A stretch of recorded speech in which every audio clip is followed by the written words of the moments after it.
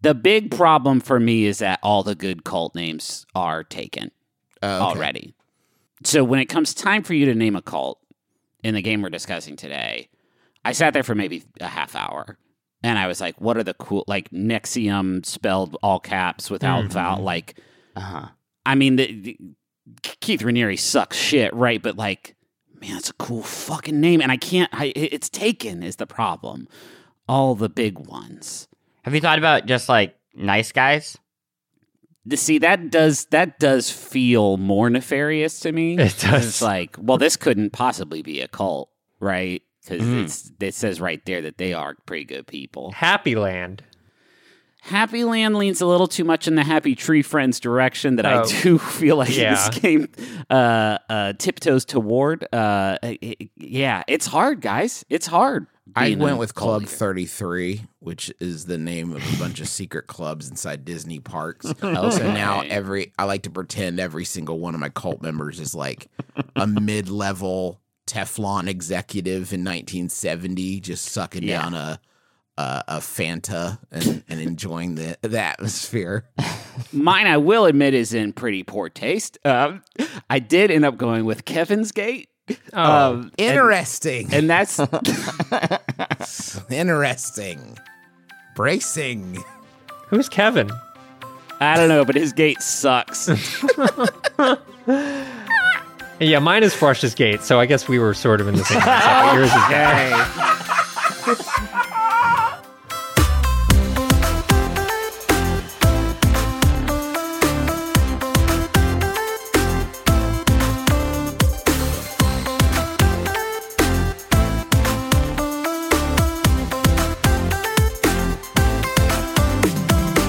My name is Justin McElroy, and I know the best game of the week. My name is Griffin McElroy, and I know the game of the week. My name is Christopher Thomas Plant, and I know the best game of the week. My name is Ross Freshing, and I know the best game of the week. Welcome to the Besties, where we talk about the latest and greatest in home interactive entertainment. Folks, it's a video game club. Just by listening, you are a member. We got a really exciting game this week. Kind of flew under the radar. I wasn't really aware of it, but we are all just, I don't know about all, but at least a couple of us are really smitten with this one. It's called Cult of the Lamb. Chris, what's Cult of the Lamb? Cult of the Lamb is kind of like two games. One is a roguelite, kind of like Binding of Isaac, but much better. Sorry, Fresh Dick. Yeah. And then the other side is kind of, it's like a life town management sim, kind of like Animal Crossing, but with purpose. Oh my God. It's just here to cut things up. It's quite the thing. Chris Plant has apparently come on to just drop bombs. Really, really spicy stuff on this Yeah, episode. and we're going to get into all of it right after this. You go get a phone. You just want a phone, talk to your friends and family. You're not asking so much. Then you get these contracts, and you get ripped off because they've got all this fine print, little details, and all of a sudden, they're sucking money out of your pocket like some sort of digital leech, you know? The contract may sound good up front, but there's always some sort of catch. You know who's not going to do that to you? Not going to pull that nonsense? Mint Mobile. Their wireless plans, there is no catch. $15 a month when you purchase a 3-month plan. Mint Mobile's secret sauce is that they cut out the cost of retail stores and pass those savings directly on to you.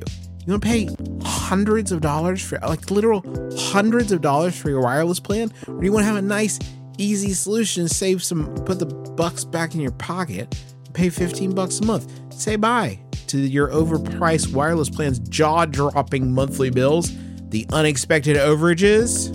Sound familiar?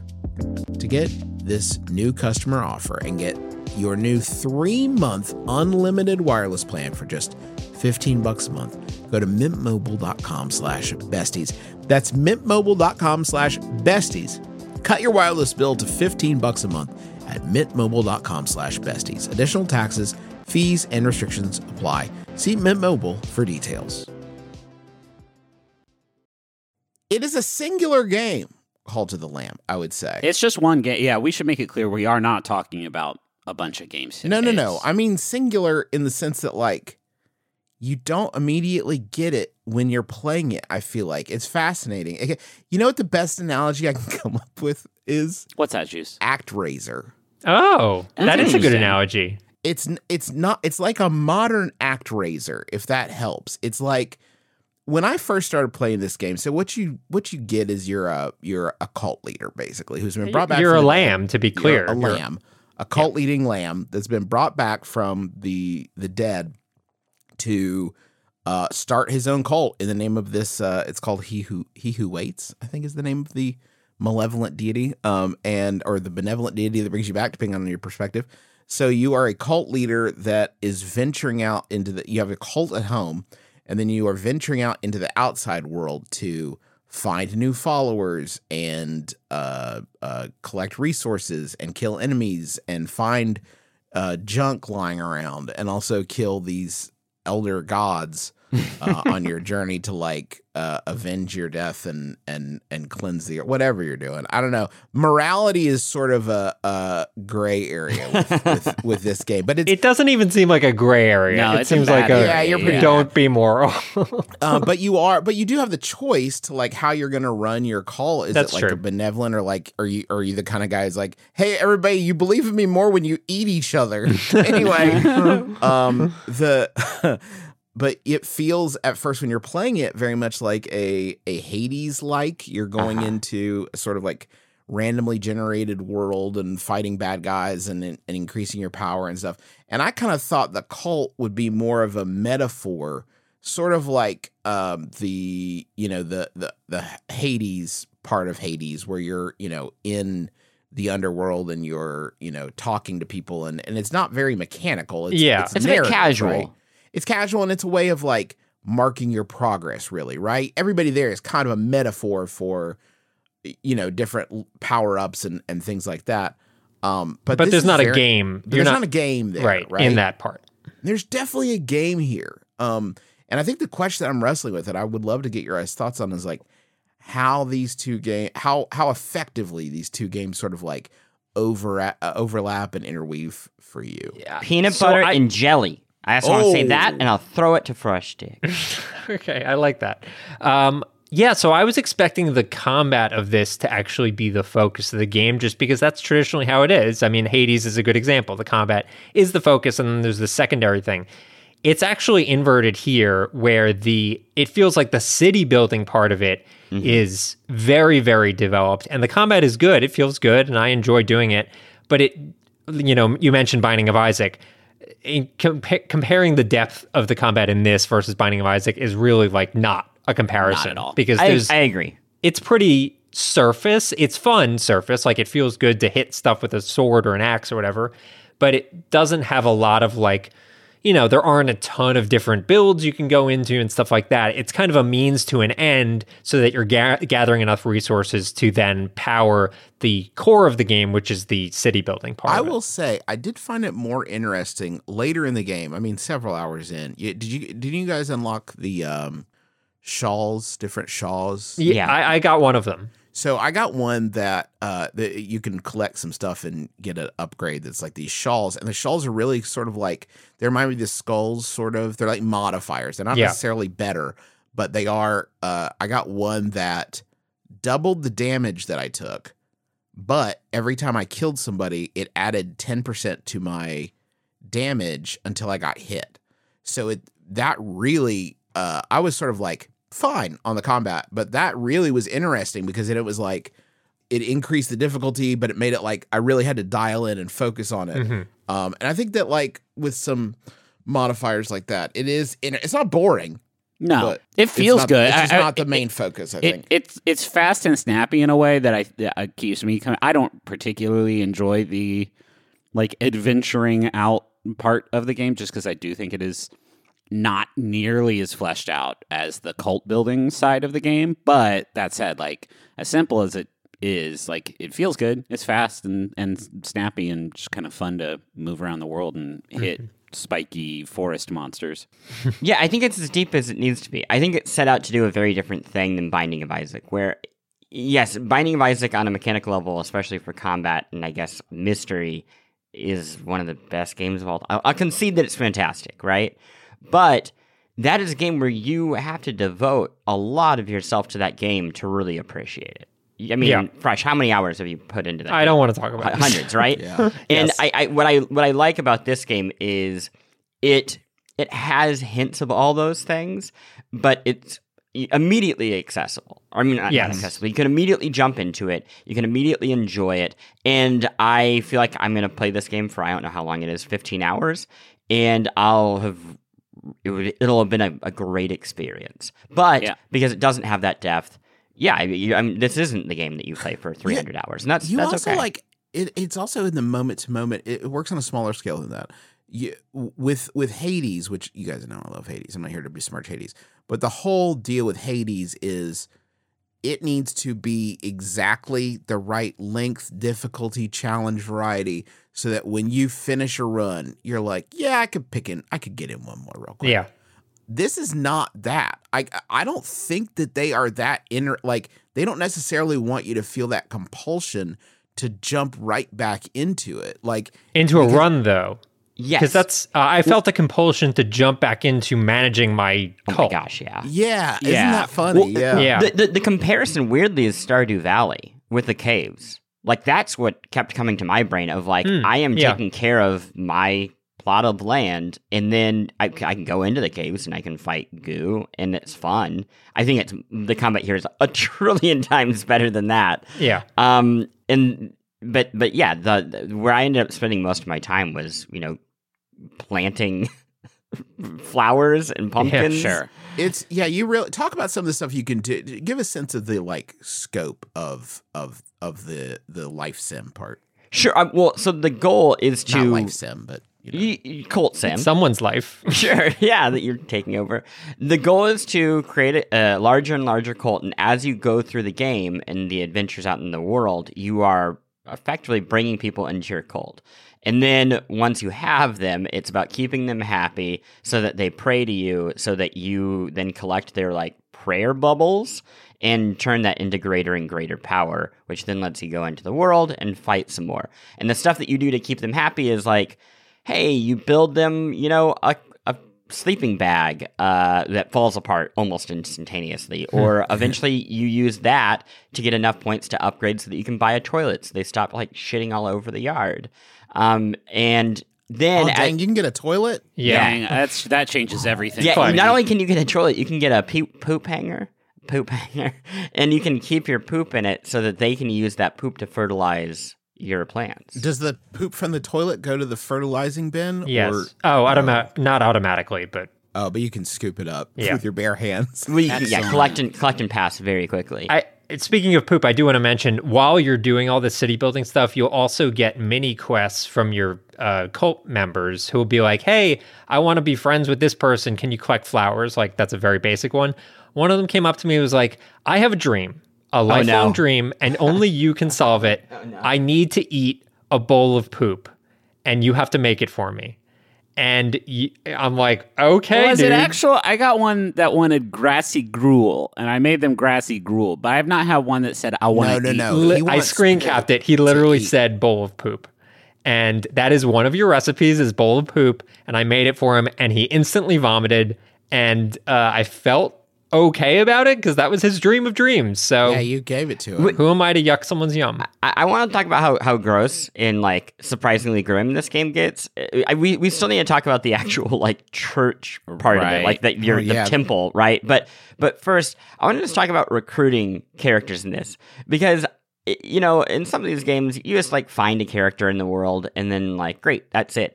There's very clever writing in here where they don't take a lot of time with dialogue, but you can tell what the story is. So you'll find a character and they will just be in an empty town shaking, and you realize that they've murdered everyone in their town.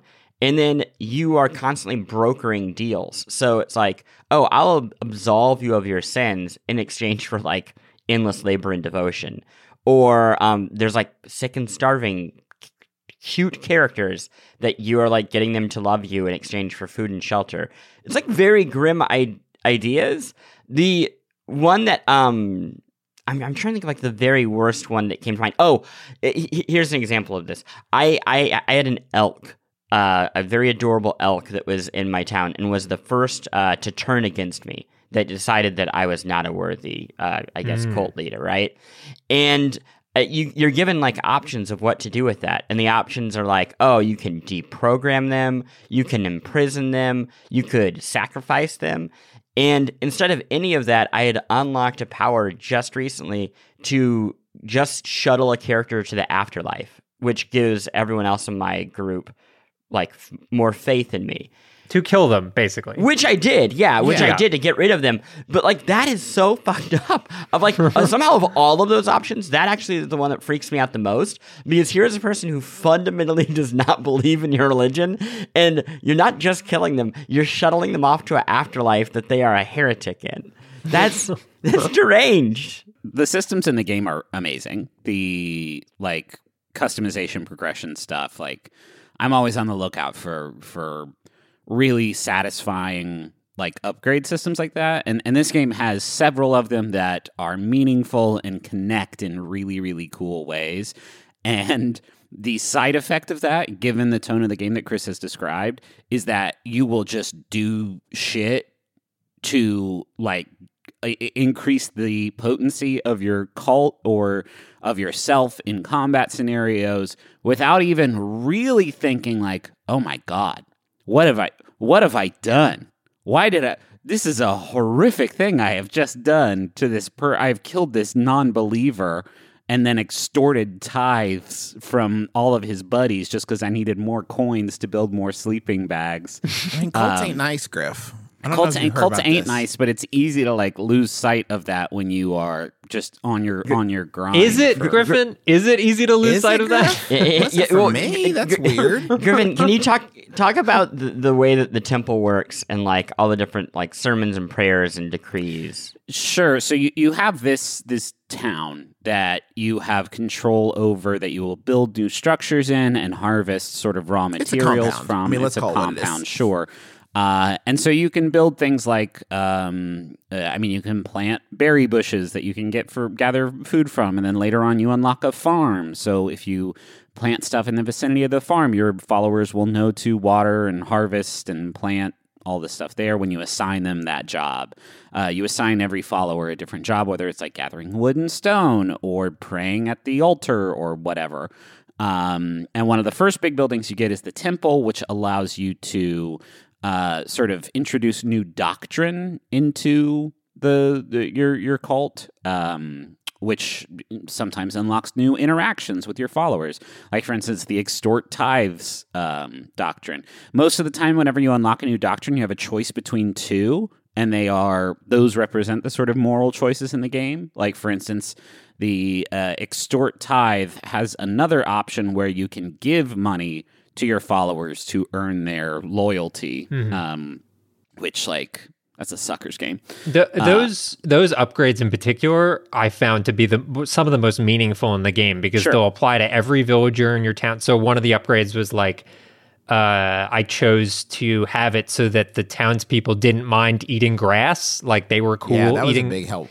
And so ordinarily they like lose faith in you if you just feed them grass all the time. But here they were cool with it. Yeah. They're wild about the stuff. They're loving it. And then there's like prayer, there's faith that unlocks divine inspirations, which are like the blueprints for the new stuff that you can build in your compound.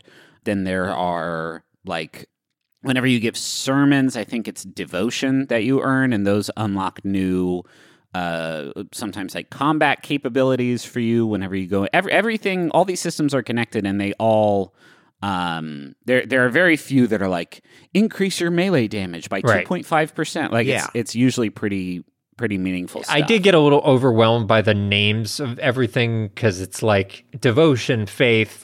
There's that like gets a little confusing. It's hard to remember that there are individual levels of loyalty. Yeah. And then faith is what is like cult wide.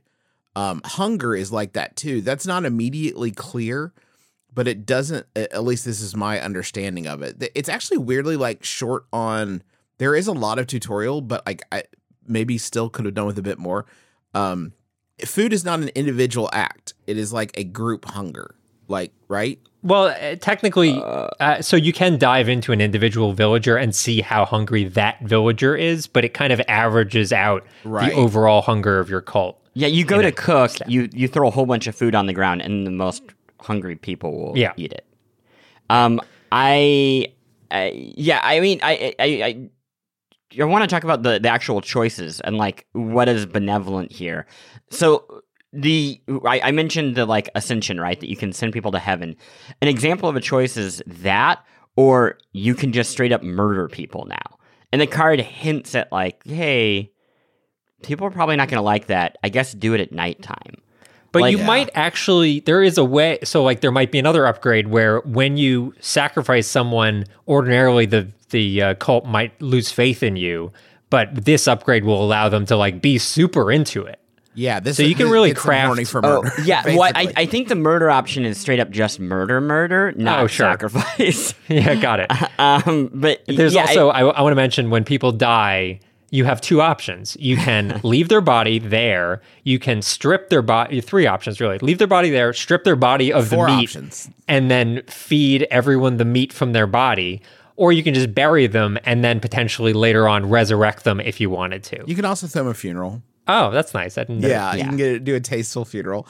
There's so much funny, like, interesting little, like, it's surprisingly deep. Like, your cult will lose there's a nighttime daytime cycle, right? So you have to have enough beds for everybody, and they all have to, make sure they sleep. You can actually find necklaces that make it so they never need to sleep. Oh, that's cool. Yeah. But if you start a sermon is like at the temple, you come and you collect everybody's faith. If you start a sermon at night, people lose faith in you because you woke them up. They're like, oh, this fucking guy again. Jeez. Okay, yeah, boss. Okay, yeah. Classic Justin.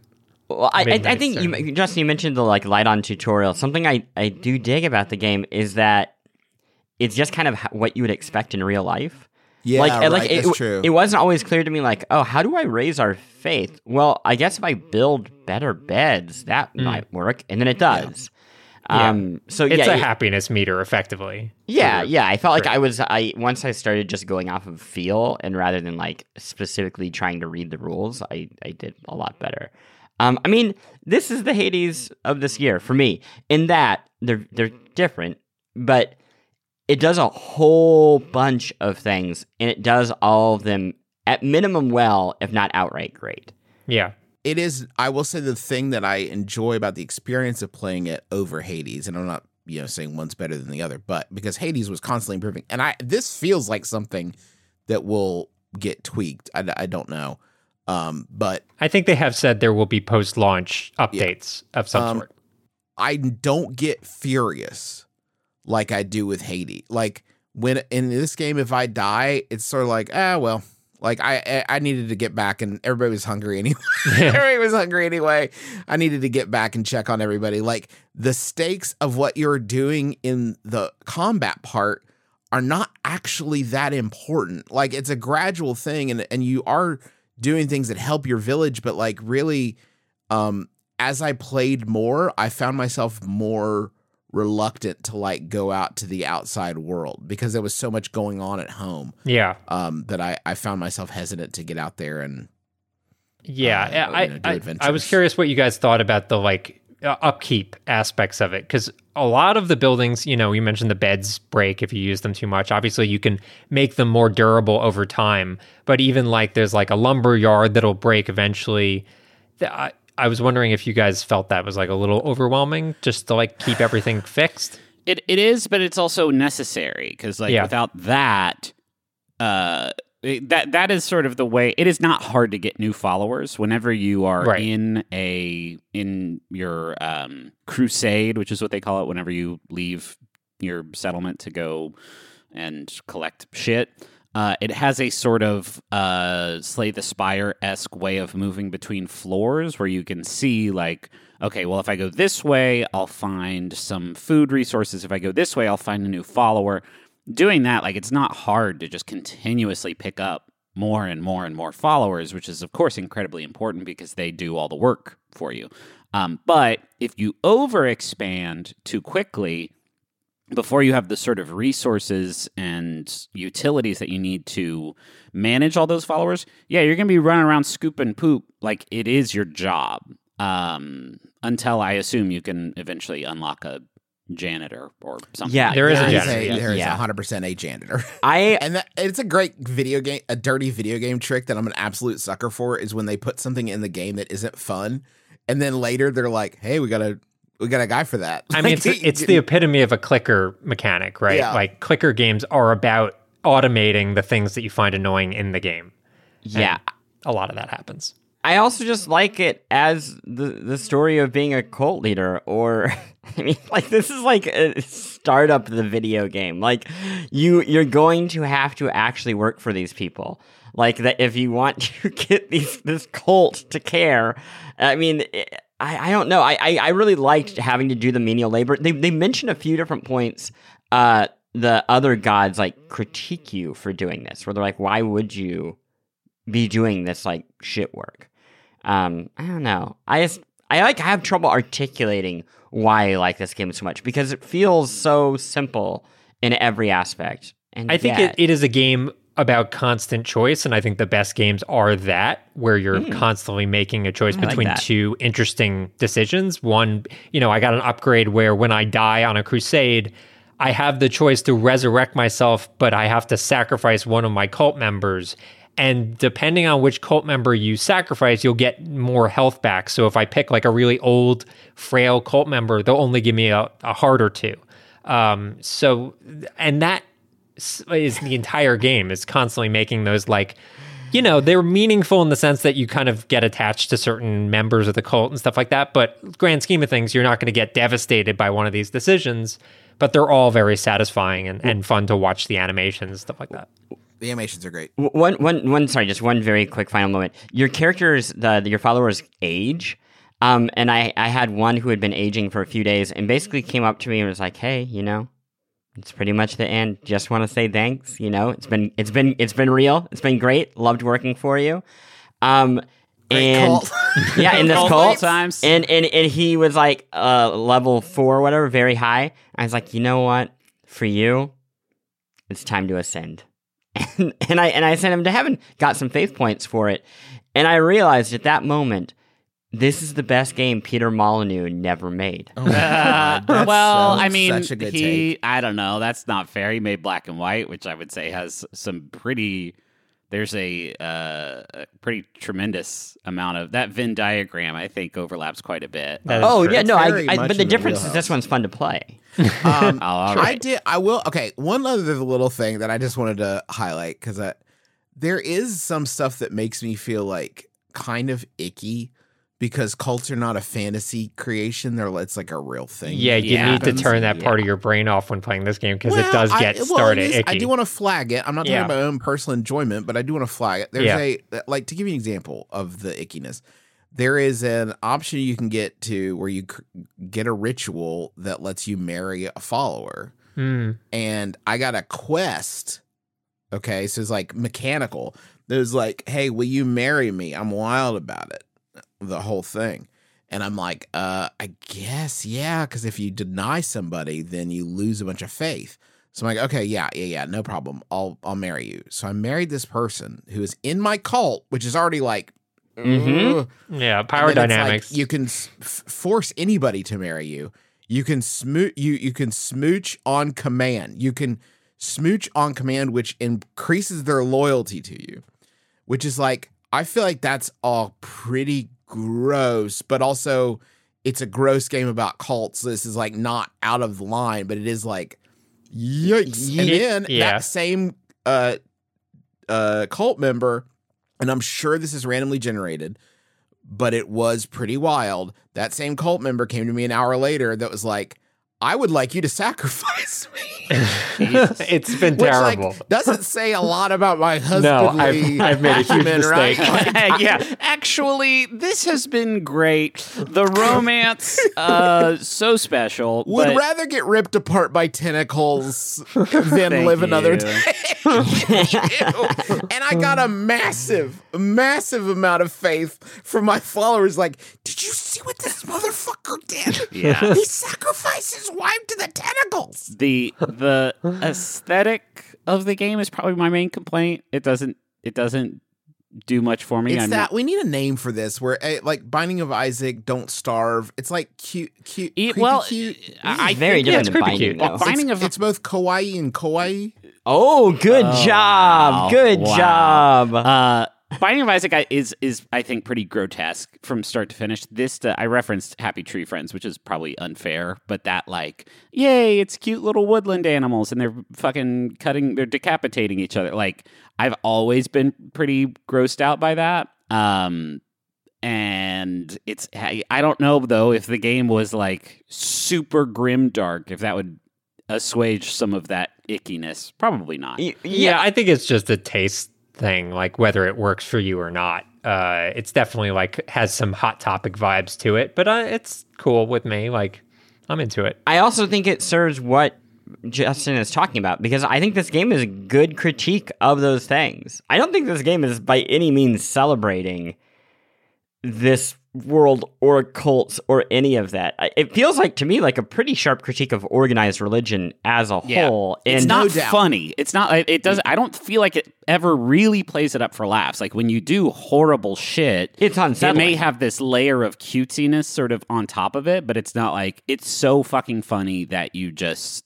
sacrificed that you just performed sinicide upon this elderly follower of yours. It also creates contrast. Like when you convert a follower is a perfect example. The game is very, very cute. Your character is very, very cute. And then when it's time to convert somebody, your eyes go red and you look horrific. Like, yeah, it wants to. I feel like a lot of the stuff when it gets gross, it strips the jokes away, it strips the cute away, and it's like, no, this is unsettling. Like, you are supposed to feel yicky about all of this. It's not like an overlord, which is another sort of comparison of just you are this big, strong uber deity that no one remembers.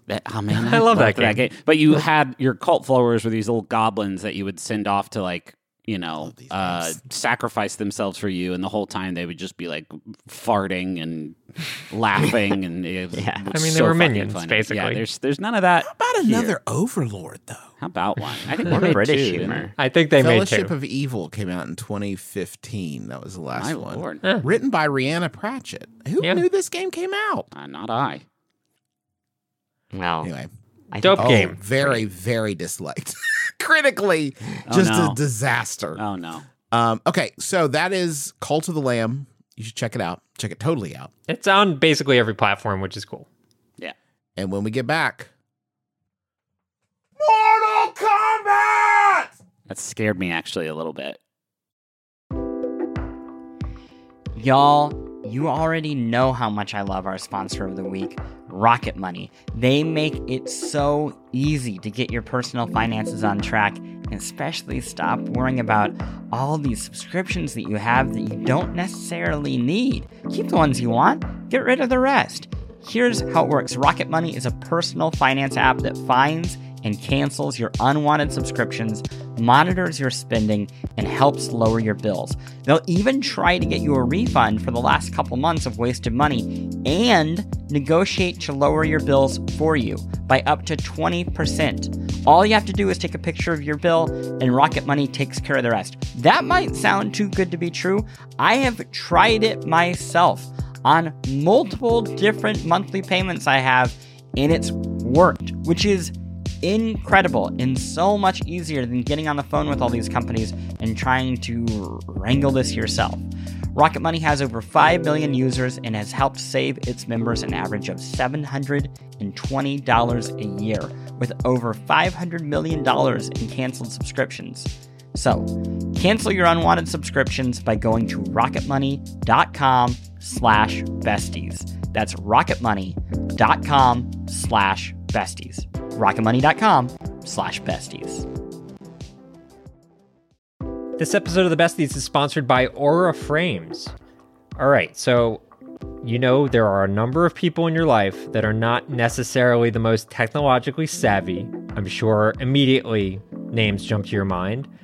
Those are the sorts of people that you would say, oh, maybe they would want a digital picture room in their house, but they wouldn't necessarily be able to set it up and get it working and add new pictures and stuff like that. That is where Aura Frames comes in.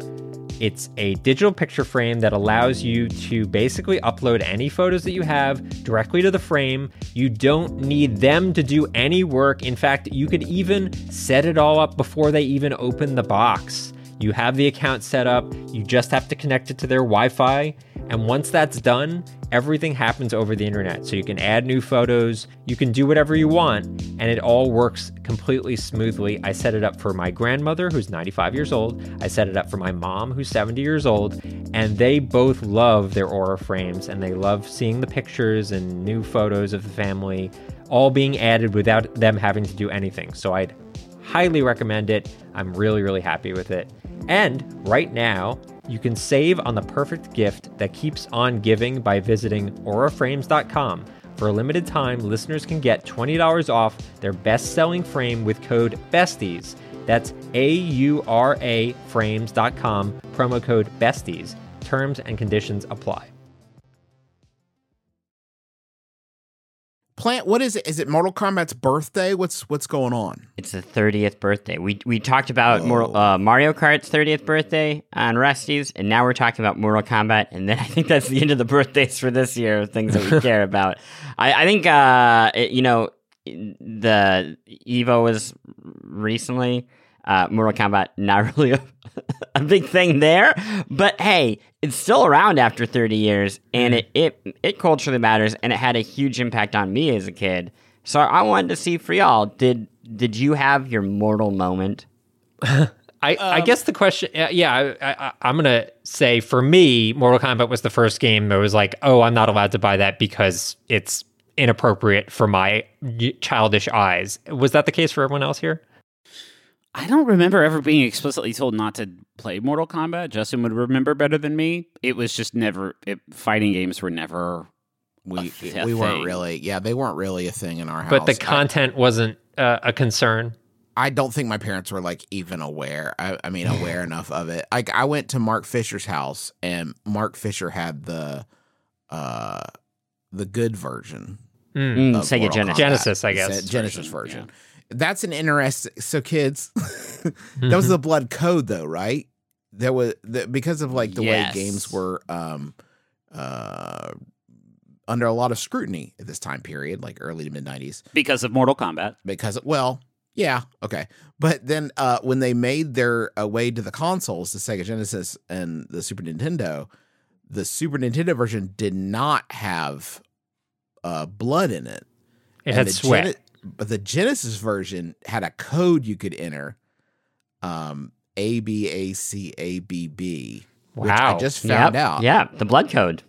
It inspired. Sorry, does it open with ACAB? Because Abacab. Okay, well, still, it actually there was a deathcore band called ABACABB. Abacab. But yeah, there was a blood code on the Genesis, and that was the version you wanted to get when you were a kid. Yeah. I just watched the movie.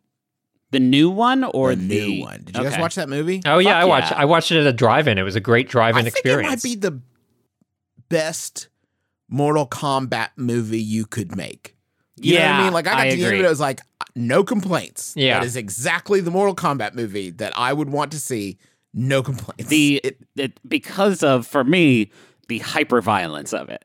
The problem with the other ones is like, fucking Johnny Cage punches Goro in the dick and then he falls over and dies. And it's like, ha ha ha ha ha. This one, like, Jax gets his arms frozen and then shattered while he's still alive. It is horrific. You also see like a real life version of the hat cutting through someone. Yes. So the real life versions of a lot of fatalities that is just hilarious to see done in real life. And every, like, mimetic line from this entire franchise. It's not one person who's like, test your might. It's fucking every line ever spoken in Mortal Kombat is in this movie.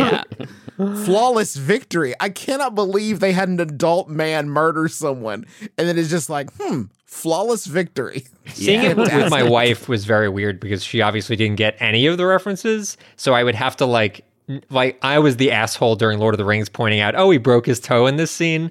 But for every Mortal Kombat reference, that was me. So Sounds very fun. Thanks to her. I appreciate her patience.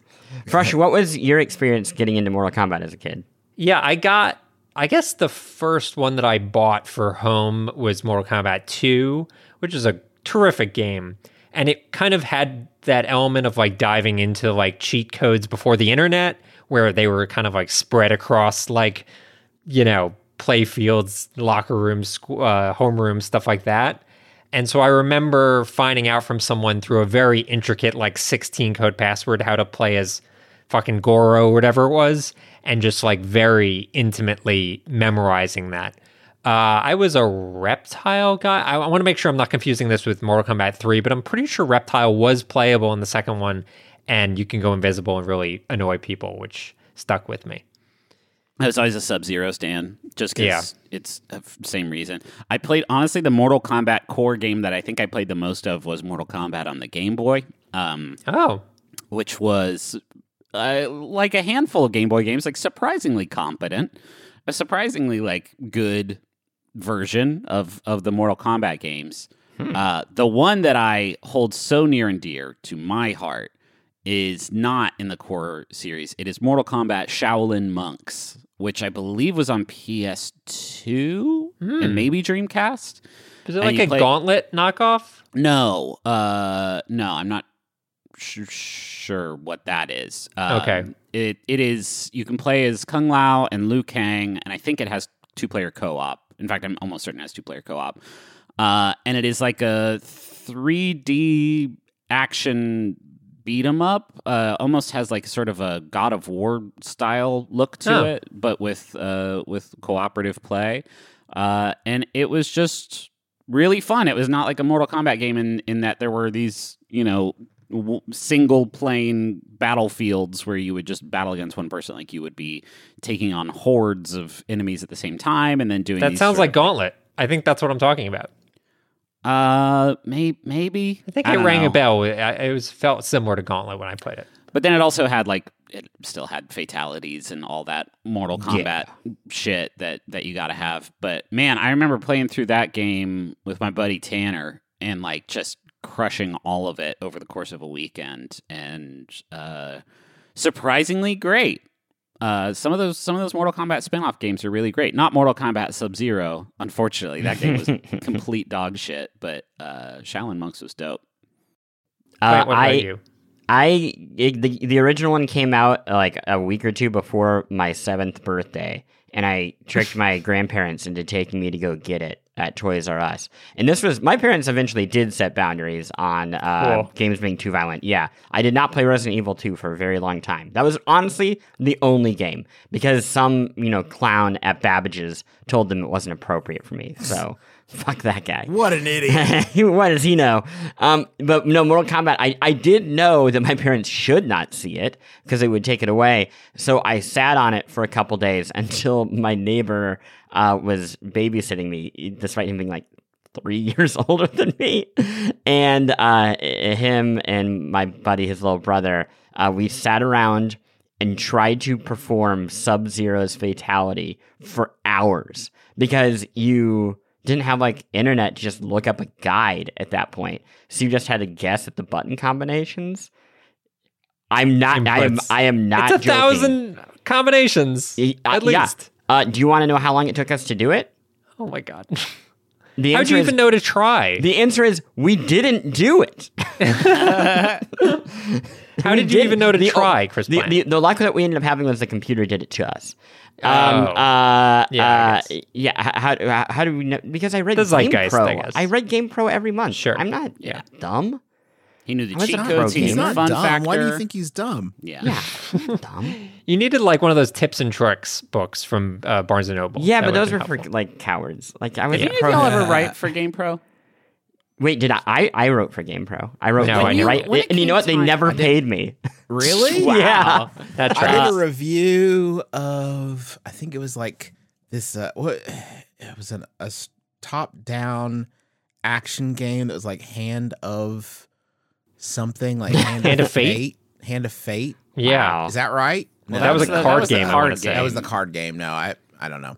God's hand. When it came time for you to determine the fun factor of a game, Chris Plant, what sort of metric did you use? And you have to ask Scary Larry what he thinks before you do. That's important. Yeah, too. no. I actually, I had my blood taken, and I asked them to, check the fun ratio in my blood. And Yeah.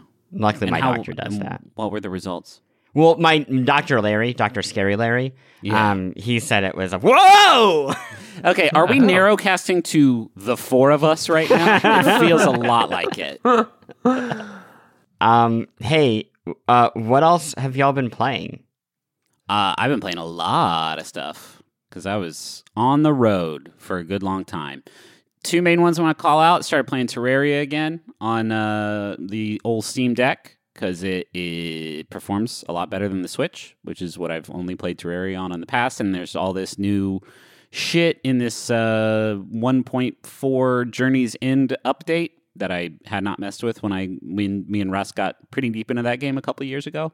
And that game still kicks ass. Still a very cool You game. started from scratch? Yeah, I started totally over. Yeah. But like it's great in that Minecraft way where like once you have played through the game, like, okay, gotta go find some iron, gotta build some housing for all the NPCs, gotta build a elevator, what the chore list is to do, and it's a lot more. Is that the only efficient. game that has a elevator? I don't know. I think it is. Dante's Inferno, I think technically. Yeah. And the other big one I've been playing since I got to DC, we moved to Washington, D.C. I don't know how much of that I've talked about on this show. We just moved to Washington, D.C., where the Pokemon flow like sweet wine. Particularly the Go version of the Pokemon. Been playing. Do you have a stop near you? I do. I have a stop near me. Not near enough that I can access it from my house like a million times a day, which would be so choice. But we have gone from Austin, which definitely has a Pokemon Go community, but we lived not in the city, and so nothing was walkable, really. And so we just did not play it. But it has been a really amazing way of getting Henry excited to go walk to some new place or go ride the train to some new place that he hasn't been. And, we'll catch a bunch of Pokemon and hit a bunch of Pokestops on the way and maybe challenge a gym. It's very cool. They've added a ton of new stuff to that game. Like a lot of Team Rocket shit, which is fun. Sometimes Team Rocket floats over my house in a hot air balloon. And I'm like, you dumb bastards. You don't know. You don't know what I'm capable of. So been playing that quite a bit. Just dipped into Xenoblade Chronicles 3, which I think I've played all of those games and bounced off of them at varying points. This one seems great, but I have not spent, I think, enough time Love to with hear it it. to say anything more than that. I know people are really loving it. People are... Not just people, Chris Plant. Chris Plant, you're loving it? Yeah, it's Loving great. it. It's great. How far have you gotten into it? We cannot talk about it. I've talked about it on the last two Yeah, episodes. I'm done. People will murder me. Oh, okay. But I'm probably, I don't know, maybe 10 hours or something like that. Have you played the other two games? Absolutely not. Okay. Yeah, I did not like 2 at all. I played through maybe 20 hours of Xenoblade Chronicles 1 before getting off of that. I would love to spend time with one of these games and get really into it, but it just hasn't happened yet. But I think this might be the one. Oh boy. I also Justin, just what about you? downloaded Live Alive, which I don't know if anybody is, if y'all have talked about I've enjoyed We that. haven't. that. Okay. That's like an old school JRPG, right? Yeah, it's like an old school JRPG set across all these different points in history. There's a future world and a Feudal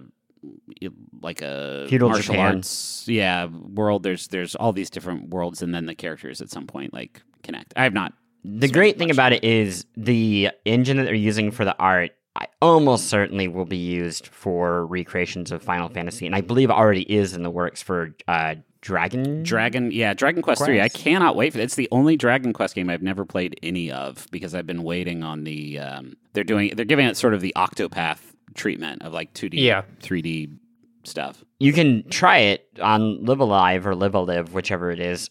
There's a demo on Switch that's a pretty meaty demo, and save transfers over. So if you like it, you can just go play the rest of the game. Also, I've downloaded and spent a little bit of time with the Octopath Traveler mobile game that came out. They've made like which is kind of great. It is a gotcha. It's a gotcha Octopath Traveler game, which is a really weird. So, like, gotcha. We tricked you into playing Octopath Traveler. It strips away a lot of the cruft, I think, of Octopath Traveler and just focuses on like the combat system in that game was fantastic. So it's a screensaver? You're just downloading empty bytes? Or? All right. Juice. Yeah, but real quick, I've been getting into a little bit of some idle things that I played like many, many years ago. A Dark Room. If you've never played, you guys ever played like a Dark Room in the Ensign? No. Oh yeah, baby. Oh God. I would play a million of those. I know. Constantly. A million bajillion. They're clicker games? They're narrative clicker games, I would say. Sure. It's someone who played Cookie Clicker. This is the actual story. Someone played Cookie Clicker and he thought like, what if I could use this to like make a compelling narrative, like a really compelling narrative. And there's two of these games. It's actually weirdly kind of similar to Cult of the Lamb. Amirali Rajan, and he did a Dark Room, which is like a clicker where you start with like literally a bonfire, and then you're building resources and finding resources, and people are drawn to the bonfire, and then eventually like it's all ASCII, like there's no graphics or anything. Eventually you like journey out into the outside world and everything. It is the Ensign is also like that, but then with like space travel. Yeah, it's like a sequel with space travel stuff. So those are great. They're on iOS and browsers. If you never played them, you absolutely should. Also, along those same lines, I weirdly just turned on Universal Paperclips again, just to like go through it again, just because I'd never done it. Very similar idea. I went back through Slay the Spire. I played that Downfall, that DLC or like fan made expansion that has a new character class that is so cool. And I love Slay the Spire. And I turn on Slay the Spire to play a little bit of it to catch myself up before I play the DLC. Oops. Yeah. 20 hours. What were you playing it on PC or mobile? I was playing it on PC. Yes. It's a dangerous game to have on mobile. Oh, I bet, bud. I bet. I downloaded it on mobile when it came out, and I was like, man, I've spent so much fucking time unlocking all the stuff in the PC version. I don't know if I can. And then I played it through all the way. I guess you could play Downfall on Steam Deck, because even though it's fan-made, would be Steam Deck. I know you don't have one, Justin, but... do we need to bring it up? Anyway, we... another very quick one from the makers of Downwell that... Russ Freshtick suggested to me, because he's always got his finger in the pulse of the mobile world. It's Poinpy. Great game. Poinpy. Poinpy. It is made by Netflix. Well, it was released by Netflix. Thank you. Yes, correct. Yeah. It is released by Netflix. It is if you play Downwell, it's kind of like that, but backwards. I'm not going to make it sound fun, but it's really fun. You're this little guy pie, and you're dragging down on the screen to jump upwards, and you have to collect certain fruits that the game tells you to collect. And the more fruits you collect, the more jumps you can do in a row. And you're being chased by this like juice drinking monster that you have to keep making juice for, and a bunch of like upgrades and stuff. It's very. Is that ringing a bell, Justin, of your home life? Oh yeah, it's not that far off actually. Anyway, I know it's a lot of video games. I'm really sorry. I should get into books. Someday. Plant, what is yours? Well, Fresh, I think we should talk about our thing together. Okay, fine. So Plant and I, this is a little while ago, but Plant and I went and saw Beetlejuice on Broadway. And to be honest, it is one of the most careless productions I've ever seen, specifically because they say Beetlejuice so much in that play. Oh, yeah. They did not care the ramifications of saying Beetlejuice as many times as they did. And what came out of that was exactly what you'd expect, which is Beetlejuice shows up and he makes a whole mess of things. Yeah, it's a problem. It's a problem. They could have edited the script to make sure that didn't happen, and they didn't. And here we are in the middle of Manhattan experiencing some sort of Helmageddon. Yeah. Unbelievable. We had a lovely time. It was a really nice time, and the folks at Beetlejuice are fans of the Besties and invited us, so I want to especially thank them. Cool. I also think that they can thank me, and I wanted to explain. So the star of Beetlejuice, Alex Brightman, beloved by fans. Extremely That's only because hardworking. he's very talented and works really hard. Yeah, That's right. stupid. So well, you might think that's why, right? Oh, okay. And I mean, and after every number, people love this guy. He's incredible. He's fantastic. But would he be there without me? Is what I kept thinking, because in college, by you mean everybody. Yes, yeah. Well, if in college I had an off Broadway production, and I cast Alex Brightman in what may have been his first New York show. Is that Wow. true? That's true. And I just think that, sure, does he work hard? Does his agent support him? Has he earned every step of his career? Yes. Yes, but that old improv axiom. But would it have happened without me? So when everyone cheered for him, in a way, I kind of felt like it was like, I mean, the butterfly flaps its wings. It was my Chris night. Plant flaps its wings. Now, Chris Plant, did you cast him in a leading role? Did you know the talent before you? I 100% did. He was one of the two leads. In, there you go. in Last of the Texas Dollies, a show that you will never see. Well, not now. You already did it. That's true. That's also how theater works. You do it once. Yeah, that's a and problem. then it's done forever. You actually have to burn every record of the play. I'm glad you guys enjoyed it. With so many games we mentioned this week planned, I don't feel good for you. There's so many. I'm very quick. We talked about Cult of the Lamb. We talked about Terraria, Pokemon Go, Xenoblade Chronicles 3, Slay the Spire, Downfall, Point P, A Dark Room, The Ensign, Universal Paperclips, a bunch of Mortal Kombat games, and Beetlejuice. Oh no. Here he comes. I'm back. Oh, Sometimes God, no. Justin becomes Beetlejuice to scare my children and Travis's children. Checks Yeah. out. It's uncle behavior, I think. Yeah, it's normal Firmly uncle behavior. What do we do next week?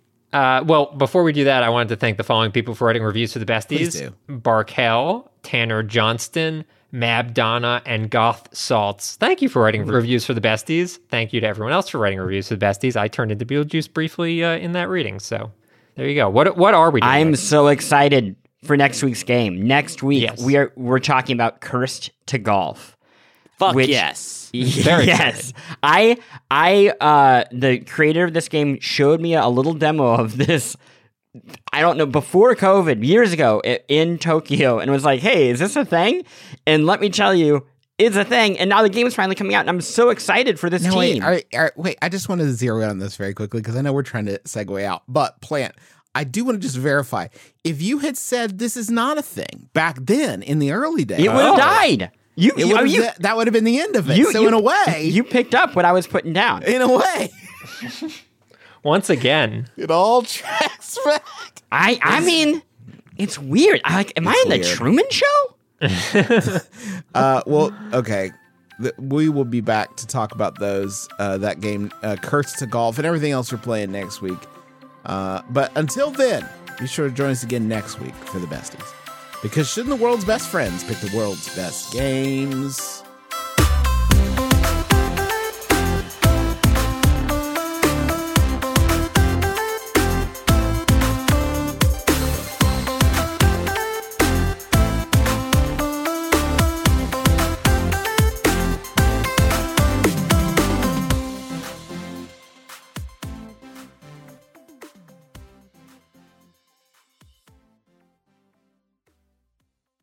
Besties!